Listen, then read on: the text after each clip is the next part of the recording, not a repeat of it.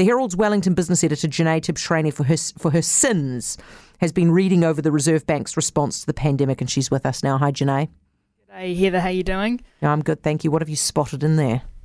Well, actually, I wrote an opinion piece that was a bit more about what I didn't spot in there. And what I didn't spot was a view that perhaps the Reserve Bank should have put more weight on what house prices were telling it about the state of the economy during late 2020 and early 2021.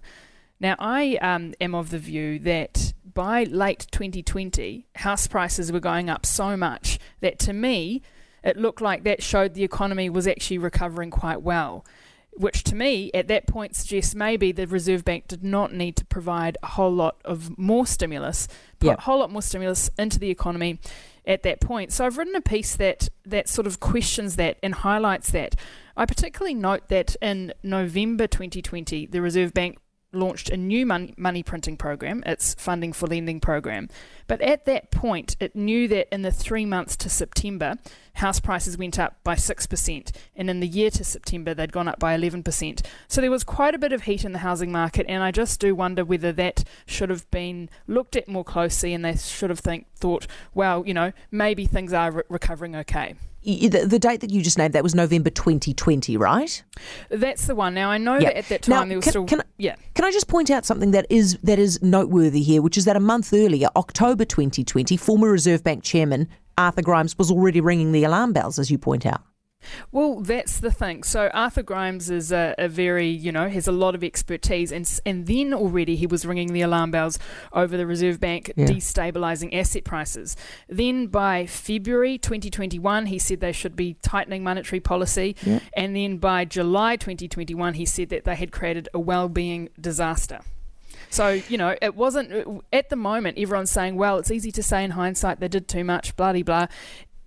That is true, but people like Arthur, who know what they're talking about, were also ringing the alarm bells at the time. Jenée, and let's just be absolutely clear, because, thank you for saying this, because I've been trying to say this for months.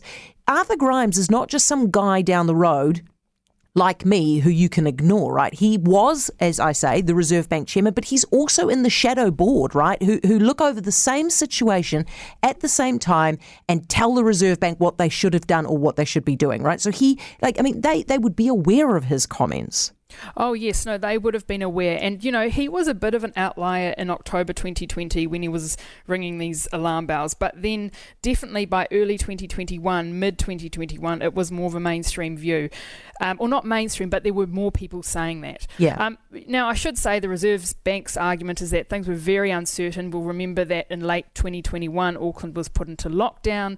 That is true. And also Karen Silk from the Reserve Bank makes the point that banks were wary of the fact that people were getting so much support from the government, and they thought, well, what happens when that support ends? What happens when the wage subsidy ends and the government is going to have to stop supporting people at some point? She said they were worried that at that point people would struggle to service their mortgages, they could lose their jobs, the rubber might hit the road. So she defended the Reserve Bank and said, well, look, the uncertainty was just too great. Another thing the Reserve Bank said is that they couldn't just pay attention to house prices, they were looking at all sorts of other indicators. But again, I come back to my view that the housing market is such a big part of the economy. It's worth 4 or 5 times our annual GDP, that whatever happens in that market, we should pay a lot of attention to. Yeah, Jenée, very, very good point. Thank you so much for that. Jenée Tibshraeny, the Herald's Wellington business editor. One of the scariest things you can hear as a parent is quiet. But if you do get a little quiet time, have a listen to The Parenting Hangover. It's not scary at all. If I bump into a couple and they have a boy and they have a girl, and I'm like, oh, boy, girl, snip. You've got a boy, you've got a girl, get the snip. You're done. You get to figure out what it's like raising a girl, you get to figure out what it's like raising a boy, save yourself a shit ton of stress and money. You've got your perfect little family. The Parenting Hangover with Clint and Jordan. New episodes every Thursday on iHeartRadio or wherever you get your podcasts.